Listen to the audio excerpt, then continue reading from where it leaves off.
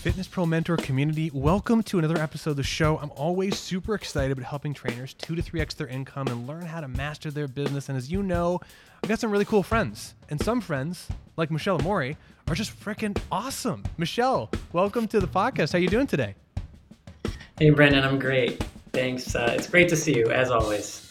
So everyone, really quickly, Michelle and I were just talking about her age, and she was just telling me that she's going 31, 32, and I just can't believe, I actually thought she was in her 20s, so this is just absolutely fantastic. You got to tell me the secret, because I'm going the wrong way fast. People are guessing that I'm 40, and I'm not, and that's not good.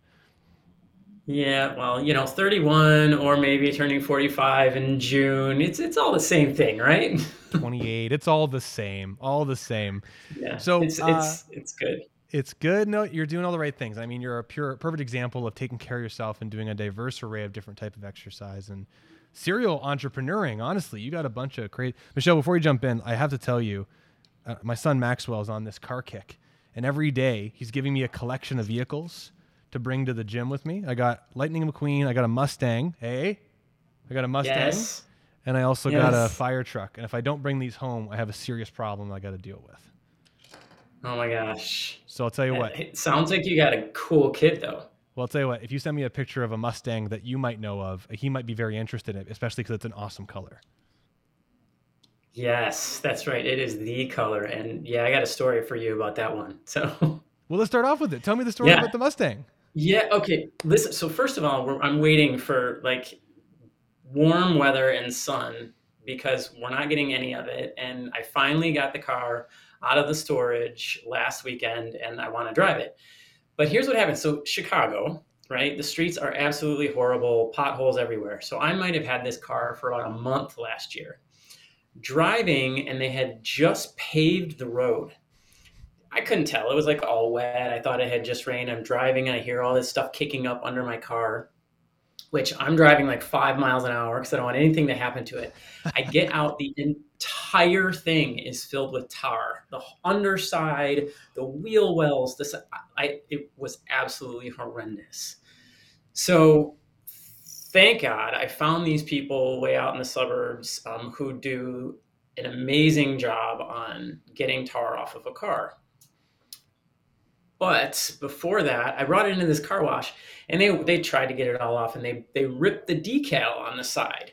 So now I got tar on my car. I got a decal rip, brand new Mach Mustang. Oh, no. And so, yes, so luckily the tar is off. I just got a call today that my decal is in, and I'm putting that on, and I'm going to drive it until I can't anymore this summer, and I'm so excited. Oh, it's such a sick car. You know what? The North American sports cars, anything, in my opinion, generalizing, the Mustang, the Challenger, the Camaro, the Corvettes, they are just engineered to go fast, and they're fun, and I think they're fantastic. I love what you got. They are. And, Machs, if you buy one, they give you this free performance driving course at the Charlotte Motor Speedway. So I'm going to go out there this summer and learn how to actually drive the thing. That's amazing. Well, Michelle, here's the thing. Yeah. You've got some cool things going on between some cool equipment, some cool businesses, fun toys, and you've worked very, very hard for several years to be in the position where you are now to even be talking about things like this, which is super cool. People know you, people love you. Like I said, we could talk about nothing and people would just be very excited to be here. But I think what we should do is you have a ton of projects on the go, a ton of amazing things. You are giving back to help elevate the fitness industry in so many ways. Are you cool if we dive into some of the things that you're doing? I'd be happy to, yes. You gave me this awesome list of stuff, more than I've interviewed a lot of people. And I haven't got a list this big in a while, and I absolutely love it. One of the things you told me that you're working on is kind of getting into the psychology of training, and you've got a course to go along with that. And I was just wondering if you could speak to that, because I think that's just absolutely brilliant. Sure. Yeah, the course is in the making right now. A lot of it has come about by my own experiences and what I've gone through in the last 20 some years in my career and as an athlete. And training clients for such a long period of time. To start out, I trained people and my focus was their body and exercise and programming and body. I unfortunately never took into account the vast influence that psychology has on this person and the outcome that they are experiencing on a day-to-day basis. Which sounds funny to say, because why wouldn't I consider that to begin with?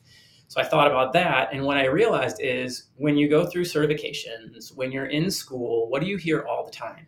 Scope, scope, scope, scope. Anytime you hear psychology, they're like, oh, scope of practice, which I agree with relative to diagnostics, right? Relative to prying in, asking some questions that you might not know how to address if you dive too deep. However, if you look at psychology, we are looking into how we perceive ourselves, right, in relationship to the world around us, and how that influences our behavior and what we believe. And that is going to influence what we eat, if we exercise, how much effort we put into our exercise, how much we prioritize our health and well-being overall. So I think bringing this idea to trainers in a way that just exposes them to the dynamics of psychology, things like, do you know what those dynamics are, right? Do you understand cognition? Do you understand how much perception influences behavior? How people learn, their emotional state, right? From minute to minute, and we've all experienced it, but what do we do about it, right? Do we spend time just listening to someone, not diving in, trying to solve problems, just listening, and understanding that emotion and being able to express how they feel might be what they need that day, instead of lifting an extra 5 pounds, right? Looking at their attitude, looking at their relationships, and being able to just understand that those things exist, and they will influence how this person behaves or exercises, or can even execute what you're demanding of them as a coach, as a trainer. I think that's a brilliant thing. I mean, obviously, and Jacques kind of spoke to this when we did a podcast with him, and he was talking about just how people interpret what they're coming in with, but also how they interpret an experience, and how that interpretation could modify performance in a lot of other systems. I'm wondering, I mean, I know you've seen it. Like, there's that old meme of like what my friends think I do, what people think I do, what my mom thinks I do, and what I actually do. And one of the pictures was like the feet up on the therapy couch answering questions. And I'm just wondering, like, going into this world, I couldn't agree more, the importance of understanding how someone's interpreting information and their current state. What would you say the wall is? I'm not sure, if I can't find the word right now, but the barrier between what is appropriate for us as fitness professionals to talk about and how to support them, and when we're kind of getting into that, okay, now we are into the out of my scope of practice style conversations. Mm-hmm. I think giving advice and diagnosing is where you got to leave that alone. And when we're so used to giving advice as trainers relative to exercise, that could be difficult. But if we understand the difference between guiding and aiding people through their potential obstacles, compared to saying, oh, you have an eating disorder and let's talk about that, right? Instead of, okay, let's talk about how did you feel yesterday when you ate the bag of chips that you said you ate, right? And let them just talk about it, because all you're asking about is how they feel. But we always ask how someone feels after a set. What about how they feel after that they ate their thing of donuts in the car, right, without anybody watching them? Like, these are real things that happen, and we can't just push it aside, because it's going to keep coming up over and over and over. And without looking at it, we're missing the entire person. Okay, so we have to take into consideration the huge influence of the mind on how the body is going to react and how we behave, um, in general, just daily. Now you've got a team. This is interesting because I was just thinking. I mean, you've like kind of like me. You've got a team of people on the gym floor, and if anyone has worked, if you haven't worked with other trainers on the gym floor or a business with other people, if you're on the floor with your client, there is an intimate relationship between you and that individual. But then the also environmental experience of like, well, you and I are in this intimate moment, and then the person over there, they might be having a jolly great time. You know what I mean? And then so everyone brings their own little ecosystem onto the floor. And I'm wondering, like, do you think this would be something that would be beneficial for everyone in a business? Like, if you've got 10 trainers, do you think all 10 trainers should take this course? So that way it's not only being mindful of the individual that's in front of you, but also the kind of the aggregate ecosystem of other trainers and other clients in the facility or members. Yes, definitely. I do. I think knowing, so I've had recently an interaction with a client where they were in a pretty rough mindset. And in the middle of the set, just got really emotional.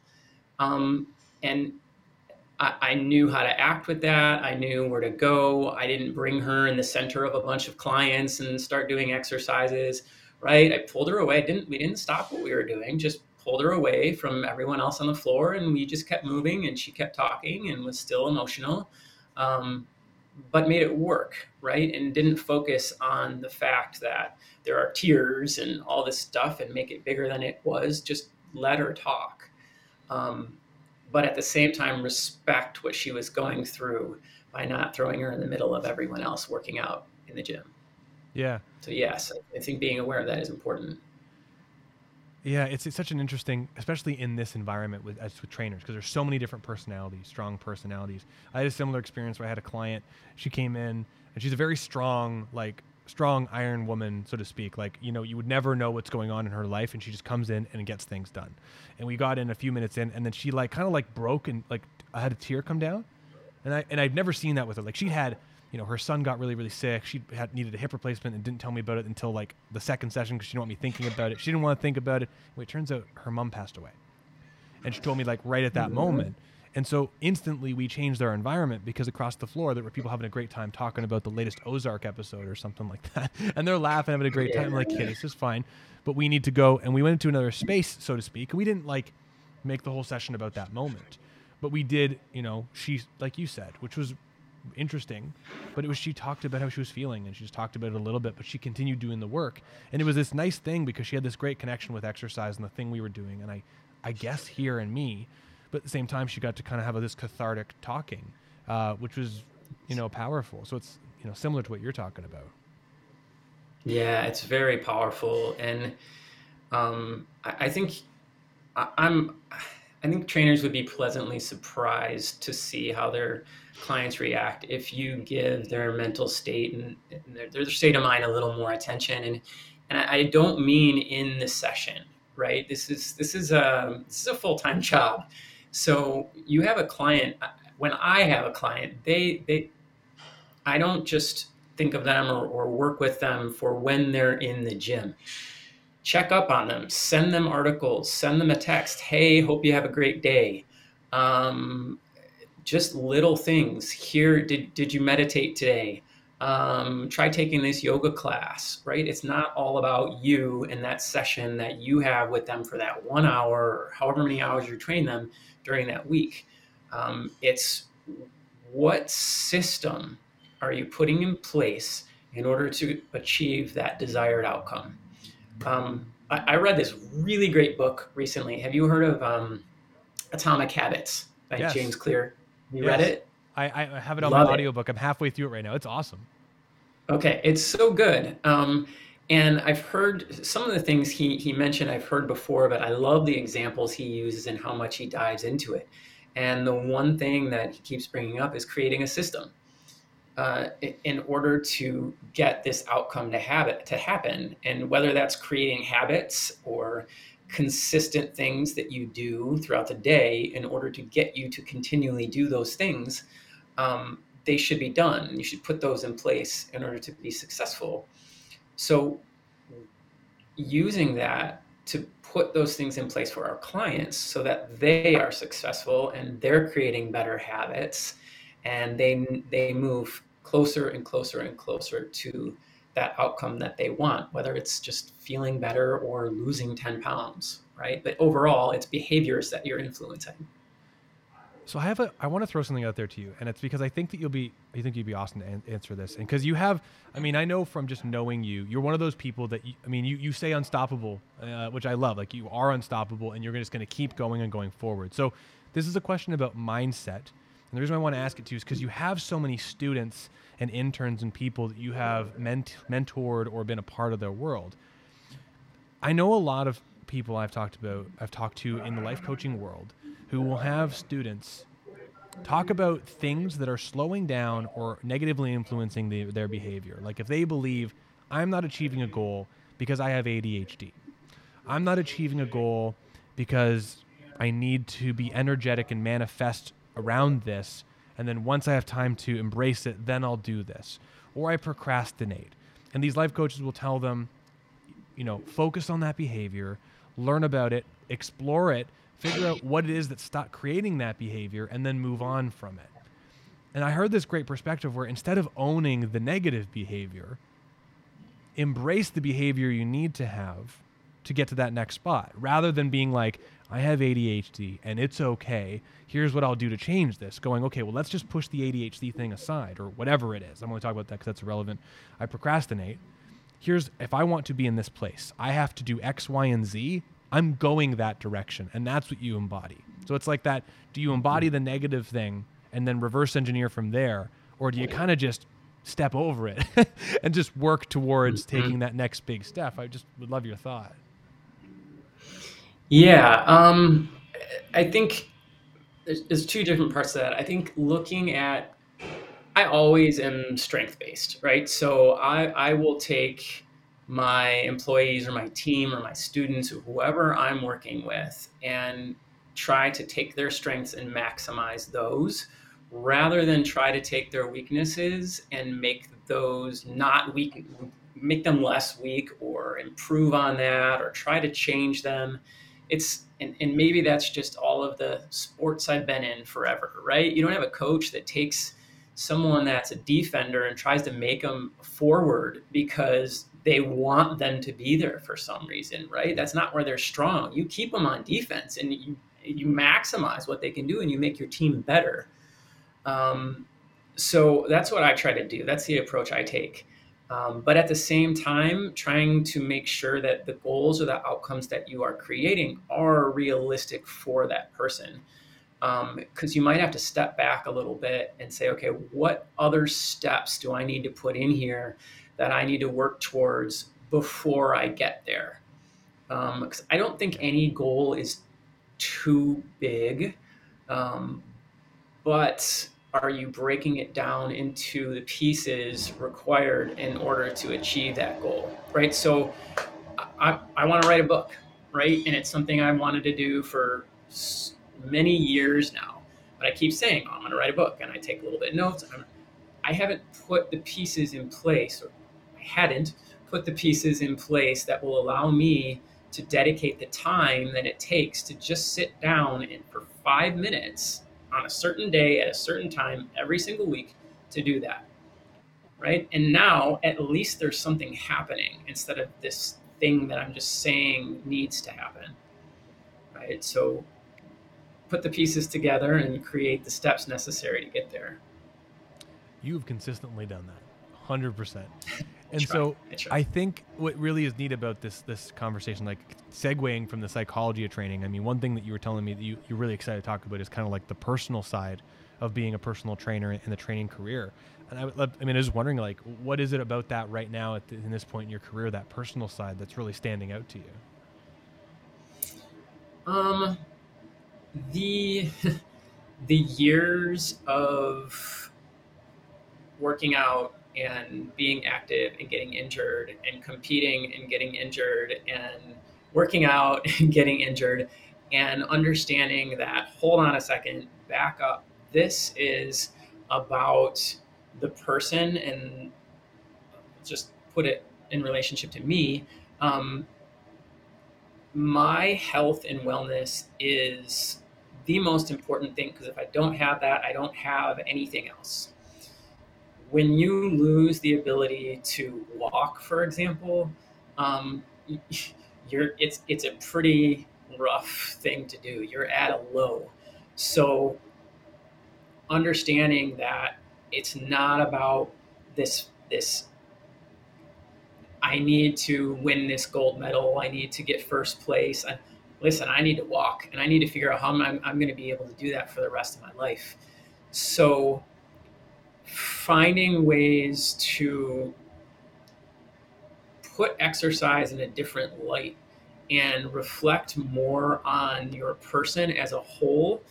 I integrated meditation, I integrated yoga, I've integrated um, journaling, different things that allow me to focus more on the person than the, the mind aspect of it, instead of just the body aspect of it, and what my body can do and how hard I can push my body, right? How much can I challenge my mind? How much can I relax my mind and be with myself, instead of always trying to get out of my head and make my body do all the work, right? Which is not an easy thing. So when I bring that into training, personal training is about the person, right? And the best trainers understand that, whether they know it or not, because it's that we always talk about, you got to build rapport and have a relationship with your client, yet have boundaries. But there's almost this thing you don't even know how to explain, right? So people ask me, how do you keep your clients for over 20 years? I, don't, I can't give you an outline. I can't give you a blueprint of how I've kept clients for this long, but I can tell you that we have a relationship of respect and trust, right? So I will always show them respect, and they can always trust that I am on their side, and I look at them as a human being, not just as this body that needs to lift weights and do cardio, right? And there's that part, that personal, that care, that is totally invested in their health and wellness, that needs to be there.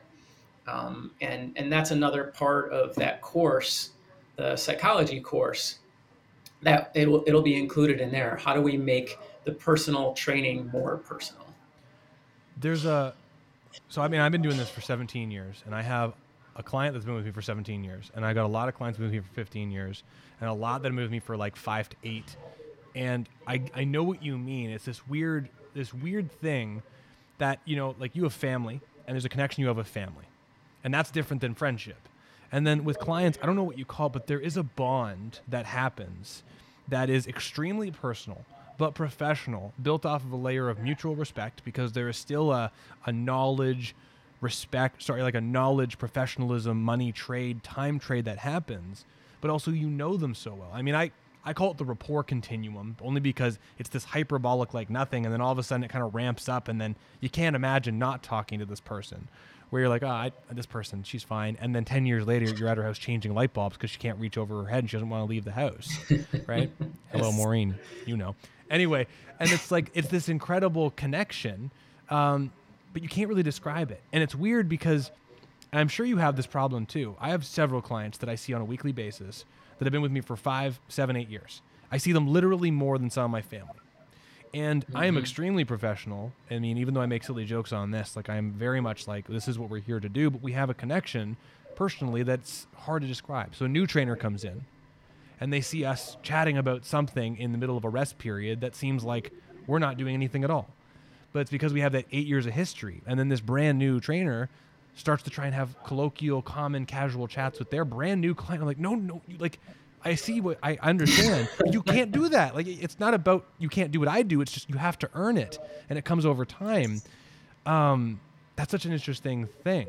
It's just beautiful too. Like, I love it. I'm so grateful. I didn't know I was going to have that experience through this career, and I love it. I mean, I don't cry very often, and I've had family members pass away, and I don't cry. But I had like 2 of my clients pass, and I was like heartbroken because I knew their whole story of like had this happen, and it was just, I don't know. I get what you're saying, and I love that you're going to talk about it because I think it's important. Yeah, you hit it on the head when you said family, because that's what they are, right? We all have different relationships with different family members, and you can equate that to our clients quite a bit. And I also think I've also had a couple of clients who have passed, and it's hard because you have such an intimate relationship with them that no one else in their family has. No. And their family doesn't understand it, right? So, I luckily had a client who we were so close, and she did pass. And before that, she asked me to do her eulogy at her funeral. And it was that recognition of what I meant to her in her life was phenomenal. And so they're just relationships that you can't beat. They're pretty great. I only will share this because I want to honor him. And there's 3 clients of mine that have been prolific, but there's one gentleman who was he called himself a CEO, but cock-eyed optimist is what he called it. And he was a 78-year-old South Asian fella who at 74 had this incredible heart condition, major, like quadruple bypass. And he was told by his cardiovascular surgeon that he had 1 year to live and he was going to be in a wheelchair in 6 months. And that was how he was going to spend the last few of his days. He was someone who had no interest in exercising. He never exercised. Culturally, I mean, him and his family were like, that's stupid. No one does that. That's for people in short shorts and whatnot. Anyway, his wife was coming to see me, got him to come see me. We got from strengthening and exercising and him just taking care and ownership of his life. He got 5 extra long years, and he passed away about 9 months ago now, which is heartbreaking. But he never ended up in a wheelchair. His quality of life changed so much. And it was here a half hour, 2 half hours every week doing the same warm-ups. It was awesome. But the thing that was the craziest and hardest part was when he passed, he was the stone cold, hard, father that the kids needed to be when he was growing up. When he was with me, he was a humble student. And the kids never saw that. Like, he was here, he's always asking questions and learning. And so I had both the kids, like, one flew in from Calgary and one, like, they asked to meet with me. And we sat down for 2 hours and they just asked questions of who he was when he was with me because they just never saw him like that. And it was that's so great. Yeah. And it was heartbreaking for me because it was like reliving all that stuff. But at the same time, it was like you just said, that beautiful family thing that ends up happening. So I love that. You got to share a part of him with them that they didn't know. So yeah, that's an honor. Freaking crazy relationships. Well, cool. So you got psychology of training, the personal side of training. All right. Mm-hmm. So can we shift gears? Is that okay? Yeah, let's do it. I feel like I know a lot of people who get burnt out from being a personal trainer. Yes. Have you ever been that person? Definitely. Me too. Oh my gosh, yes. Well, let's talk about it. Not once, not twice, many, many, many times. Yeah. Yeah, it's a real thing, and I don't hear enough people talking about it. I hear about burnout, but I don't hear trainers talk about it a ton. And I think they should, because we have crazy hours, right? Like, I will train clients from 6 a.m. till 8:00 p.m, a couple times a week, and probably almost that another couple times a week. And we work when people don't, and then you fill in the slots with these other people. So it's constant, and it's sometimes really hard not to take on some of the heartache that your clients are going through. So that stays with you, and you take it home. Even though there are ways to process that and work through that on your own, sometimes it's very difficult. So it's this all day thing. And over time, that wears on you. And I've found that what I need to do personally is find other stimulating things that allow me to focus my attention, that I can focus my attention on, right? Which is why I have so many projects and so many things going on. Because while I'm adding to my plate, I'm more stimulated, and it's so much rewarding, and so much more rewarding in a sense that I'm feeling like I'm accomplishing more, right? And that's a personal thing. That's what I need, right? I need something new that I can problem solve and work through and help develop. So I come to work and I'm ready to go. I'm fresh for every single client I come in contact with, as opposed to not having anything else on my plate and coming in and training, while I love them dearly, the same clients every single week over and over and over again. Right. I get it. I 100% get it. It's hard to describe, but I mean, same along with you. I mean, seeing the same people over and over again, and there are similar problems. But I mean, that's where for me, like, I mean, I love when I work out, I put on headphones and I sound cancel everyone. I love everyone here, but I need that, like, I need that aloneness for a bit.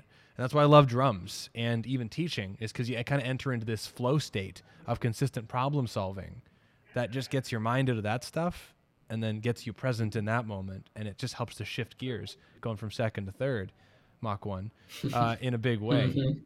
So, because we have a lot of students that are like, you know, they have this fear around not making enough money. And then they start smashing their schedule with like 40, 50 literal client hours. And they're like, yeah, I'm hitting 6 figures. I'm excited, but I'm exhausted. And I don't like my life because I don't have time for X, Y, and Z. Now, there's, I mean, obviously mechanical things in there. But in your opinion, what kind of things, if you were going to say to a trainer in Precision Human Performance, which is gigantic in Chicago's best personal training studio, which is a science-based personal training studio, if you're frustrated with regular personal training, go there. What do you tell the trainers? Hey, listen, Michelle, I'm feeling burnt out. Like, what are the things that you tell them to do to try and overcome that? Right off the bat, take a day off. Right, you're no good to your clients feeling worn down, not being fresh mentally, not being able to be 100% for them. And on the business aspect of it, if we look at training less hours, making more money, you have to be able to have the rate that supports that. So how are you going to be able to raise your rates or justify what you're charging if you're not giving them everything you can, if you're not putting 100% effort toward that individual across the board, right? Whether they're in front of you or not. And in order to do that, you have to practice good self-care. And teaching them about self-care, in part of that is taking time off, taking time to breathe, taking time to just put yourself in a mental state where you don't have to focus on anything stressful and you can just collect yourself and calm down a little bit. Can you tell my wife is a psychoanalyst? You probably It might be where some of that practice has come from, right? Oh my gosh, so many. And yes, it's practicing those things, because if you can't care for yourself, if you're not making time for yourself, then you can't possibly do it for anyone else. Oh. So just really trying to get them to make that known and practice that. I got a guy here. It's my version of Aaron Westbrook. I have a Taylor Plushberger who is same grown, inundated in the business, and is our operations manager, and he saved my life, honestly. But they do that. Oh yeah, it's huge, and he's just perfect, and he's got the exact opposite skill sets of me, which is just flipping amazing for this. Yeah. Anyway, it's beautiful. I love him. But there was a time like 3 years ago, and he was feeling burnt out. He was working long hours. He was doing great, busy, finally making some money, bought a car, outright cash. He was really excited about that, like all kind of cool stuff. But he's like, I'm feeling burnt out. I said, great. Well, what do you do when you're not here? Well, I go home and I sleep and I eat some food and I come back. Like, you gotta do something to shift gears. Mm-hmm. And now, it's almost a joke now. He's obsessed in a great way with fishing. Like he's fishing right now. Like he's gone fishing today. But it's so good because he's got that gear shift where he shifts gears completely and goes fishing, and he leaves early on Fridays. He goes up north to his cottage or to a cottage and fishes all weekend, and it just clears his mind. And he comes in on Monday and he's kicking ass, and he no longer has anxiety, and he's completely relaxed, and he works the same amount of hours. He raised his rates and he's performing better, and it really, really worked out. I love it. I mean, for you and people in your world, I mean, or when you say, hey, you need to do some self-care stuff, do you have suggestions of things for them, or do you more try to coach them? Well, what kind of things would you do to relax? Yeah, it's always a coaching thing with me, right? Finding what they love, finding what um, makes them fulfilled, and trying to make it a priority to do those things. So, um, maybe it's a physical activity like going hiking or just going for a walk. A lot of times here, as a team together, that's something that happens. So we'll just go and grab coffee. There's a coffee place down the way. Just sit, grab coffee, joke around, not talk about work, um, and not even have to do anything physical. But because that's part of it too, right? Our jobs are physical. We work out all the time. It's just this physical thing. So just getting off of our feet, taking a load off, and doing that. But a lot of times too, we're all thinkers, right? This science thing is pretty important to all of us. So taking a class so that you learn a new skill, so you learn a new methodology, and then you can incorporate that into your practice. I found that helped trainers more than as much as going fishing or going driving or whatever it is that they love to do, right? To refresh their practice. Yeah. I love it. Okay, so we got a couple more things we got to talk about because you're so awesome. Sure. I do have a question from one of our students, Mr. Gary Augustine Warren, and he asked specifically. I know he sees that you guys are doing some more group exercise stuff intermittently. You got a couple things where you do some, and he's just asking for you. How do you find facilitating a group class, and how do you manage observing everyone's progress, making sure everyone's doing okay in a group setting? So the groups that we have here are usually specific to some type of skill. So we have a self-defense class, for example. So having more than one instructor, having people that are walking around, making sure everybody's doing the right thing, making sure that they're learning, making sure that their technique is being done well. That's really important. I think a lot of times group instruction, people feel like there only needs to be one instructor, and that is not the case. You can have more than one instructor. We had this huge event that we went to, and there must have been 100 people or so that attended, and a couple of our trainers led a Group X class, and it was both of them at the same time. One was leading, the other one was walking around and fixing, adjusting form and giving them tips and giving them cues on how to make the exercise more efficient. So I would recommend thinking about having more than one instructor. And if you can't do that, I have become less of a stickler over time on you have to be in this specific position and you have to move this way. And it's about movement. Just get people moving. Don't hurt them. Get them to move. You put people in a box and you think they're going to break. The body is so incredibly resilient. And I'm so thankful that I went from being this scared, got to keep everybody here, and you have to be perfectly doing this, to just come in, let's move a little bit, move around, and you'll be better off for it. So you put that mindset in a Group X class, it's much less stressful, it's much more fun, they're going to have a better time, and you're going to have people coming back because they're not so worried about hurting themselves. Your mindset is important. Yeah, I don't know if you saw, I did a podcast with Evan Picon, and I hadn't heard of him before I was asked to interview him, and he's brilliant. And if you haven't checked it out, I sound like an idiot because I don't know what half the stuff he's saying, but I tried my best, and he did a great job of bringing it down. And we're doing an episode with him and Jacques together soon, which is gonna be really cool because I'd be interested to get that juggle.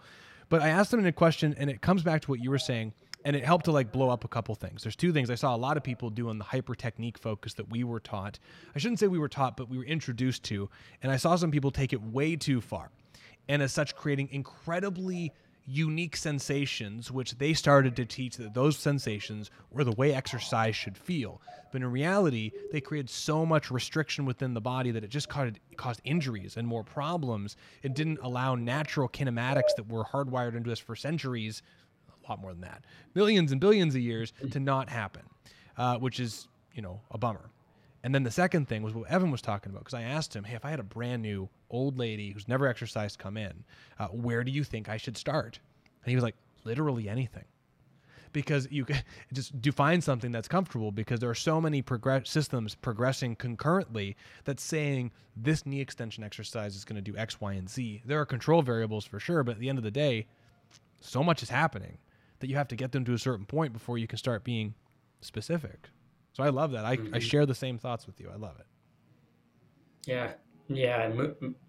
We talked exercise is medicine, and movement is medicine, right? Like people, the more compromised you are, the more you just need to keep moving. And it doesn't have to be sitting on a machine and pushing in certain directions and certain loads and certain times and all these different parameters. Let's just go for a walk. Yeah. And try to get that accomplished. Motion is lotion. It sounds so creepy when you say that. Yes. Yeah, a little bit, especially if you rub your hands together like that. Anyway, okay, so I want to ask you, you got a couple projects on the go here, and there's one that I want to ask you about, and I'll tell you what, as some of this other stuff pops up, Michelle, please come back so we can promote it to make sure that you have a ton of stuff to help advertise. But you've got this cool thing. You said big project, muscle swapping method and muscle mapping method. What the bananas? Mm-hmm. Tell me. Mm-hmm. So, muscle swapping method. It's just a little title that represents looking at a movement. And so I'm going to go into mechanics a little bit. Looking at a movement, the axis we're moving around, and the muscles that contribute to that motion. And swapping that, creating the same movement, but changing the muscles that are participating in the exercise.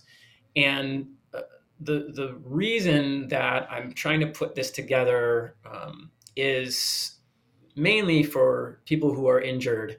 And every time, for example, they say, I go into flexion, or I bend over and my back hurts.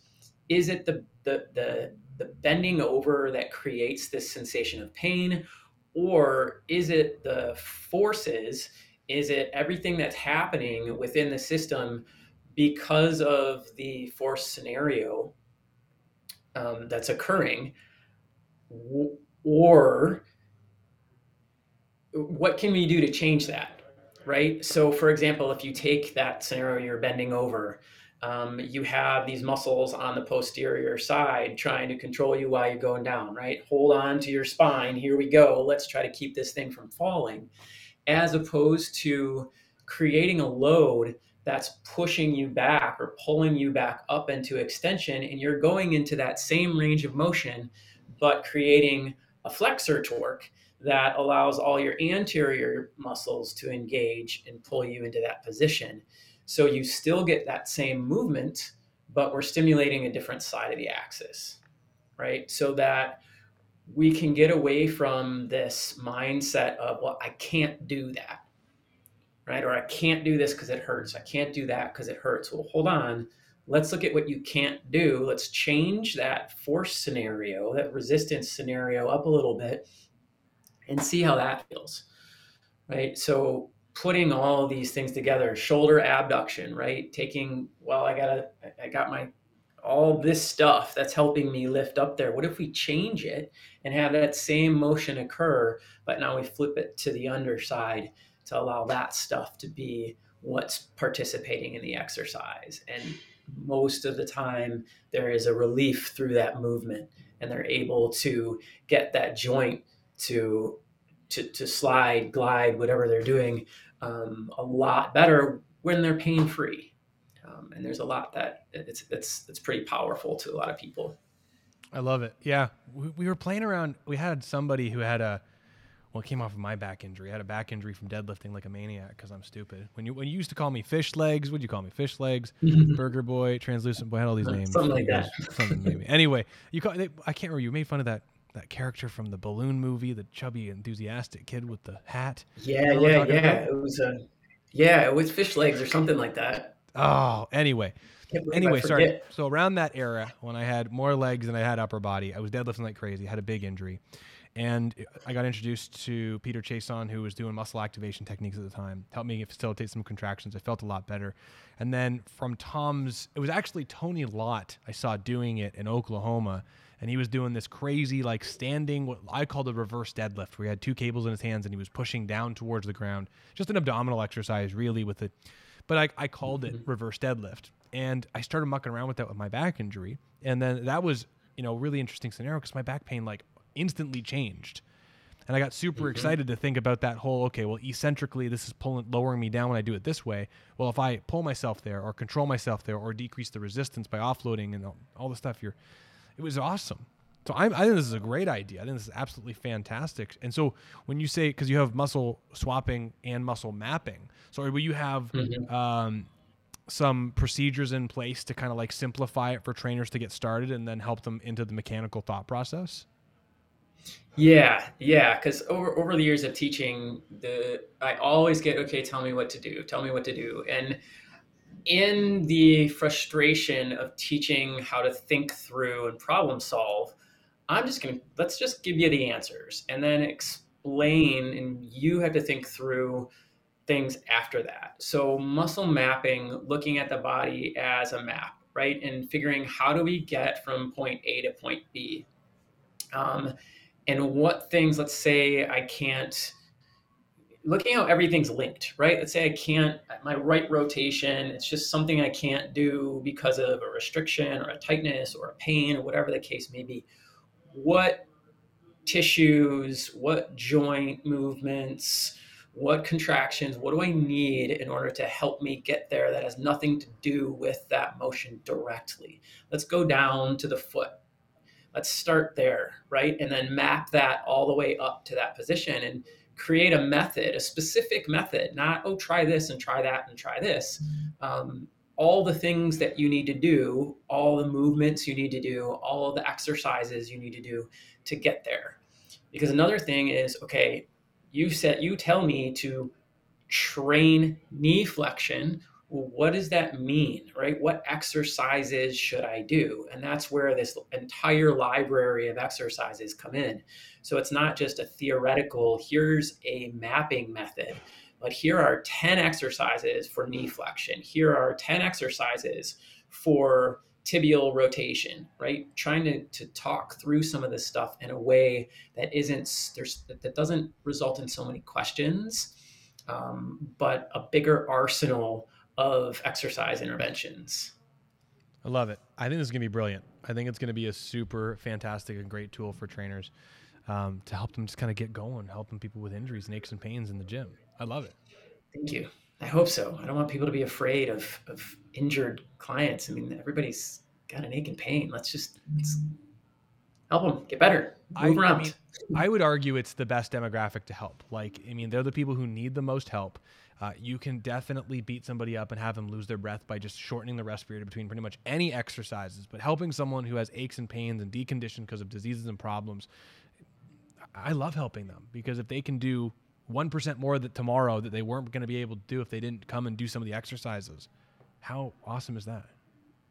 Yeah, and that's what it's about, right? Having them come back to you and say, I went on my vacation and I walked every single day and I felt great the whole time. Like that's what it's about. You go do your recreation, come back to me, and we're going to keep you being able to do that stuff, because that's living life more efficient, happier with your body, more being able to perform at a higher level on a daily basis in just your daily activities. Like that's what keeps people going.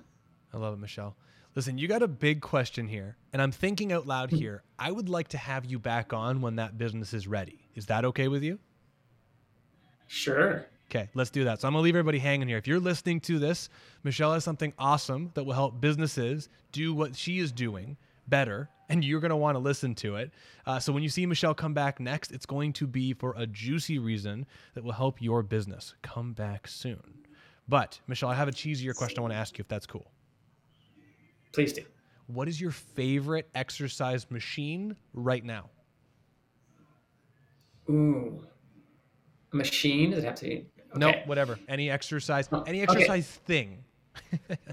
Okay, the thing I love right now is setting the Smith machine up to do hip extension. I'm obsessed with it. Put the pad on, and then I need an extra like AirX pad, set up the bench, and just do some hip thrusters. And because I've gotten my back to a place where it feels so good, and now I want to like train all the things that I haven't been able to train, and I love it.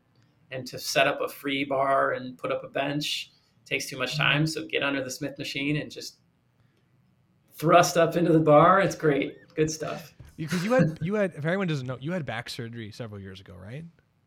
I had two. Yeah, I had a microdiscectomy in 2008, and I had another one in 2018. So my doctor says, I'll see you in another 10 years. And I say, no way. But I've had two back surgeries. And so through both of that, you are, feeling pretty darn good and back to doing hip thrusters and movements like that, which is crazy. Yes, it is. Awesome. Yes. I got to tell you, I am super obsessed with training grip strength right now. And I think of you almost every time that I'm doing it. And it's because I started mucking around with it for like a month. My wife was making fun of me because she's like, that looks ridiculous. But I've gotten faster on the drums. And I'm like, okay, I'm going to go with this for a while. Actually, I'm going to tell you, you can laugh at me. So I know anyone see my little drum clips. I would say that I am known for being semi-fast on the drums. I can play pretty quick and pretty comfortably quickly. And so I'm proud of that. And so we were at my house, we were sitting down, Katie and I were having some drinks, and she goes, yeah, you're pretty fast. How do you do it? And she goes like this with her hand, but she goes with one hand, like faster than I've ever gone. And I was like, oh my gosh. And she goes, what, you can't do that spazzy thing where you just have a reflex? I thought everybody could do that. And I was like, what did you just do? Do that again. And she's like, one hand. And I'm going to get her to record it. Like, we're going to do a video on it because it's stupid. And I'm so mad because I've spent so many hours with pennies and grip strength. Anyway, that's beside the point. Fun fact, genetics. I love it. Yeah. Key. Awesome. Well, Michelle, listen, I got to say thank you so much for your time. I know how busy you are with all these different things you're juggling. You're working on so many things. You're helping so many people. For you to carve out an hour of time to come on this show, talk with me, and then share what you're working with everybody in this little world, I really appreciate it. Before we button up, is there anything that you want to share with people that we didn't talk about? Yeah, the most immediate, the cadaver courses are back on. We have a cadaver course May 28th. Sign up is on our website, precisionhumanperformance.com, and on bioacademics.com. It's a 1-day workshop. I think there's at least 5 cadavers in the lab. Nice. It'll be a great course. And then another one to follow up will be an applied anatomy and exercise design course coming in the fall. Amazing. So just looking at the muscular system and how to take that and create exercises based on their mechanics. Michelle, you're teaching the cadaver course? Mm-hmm. Sweet. Yes. Send me the art and I'll put it in the group and share everyone. Okay, cool. I will.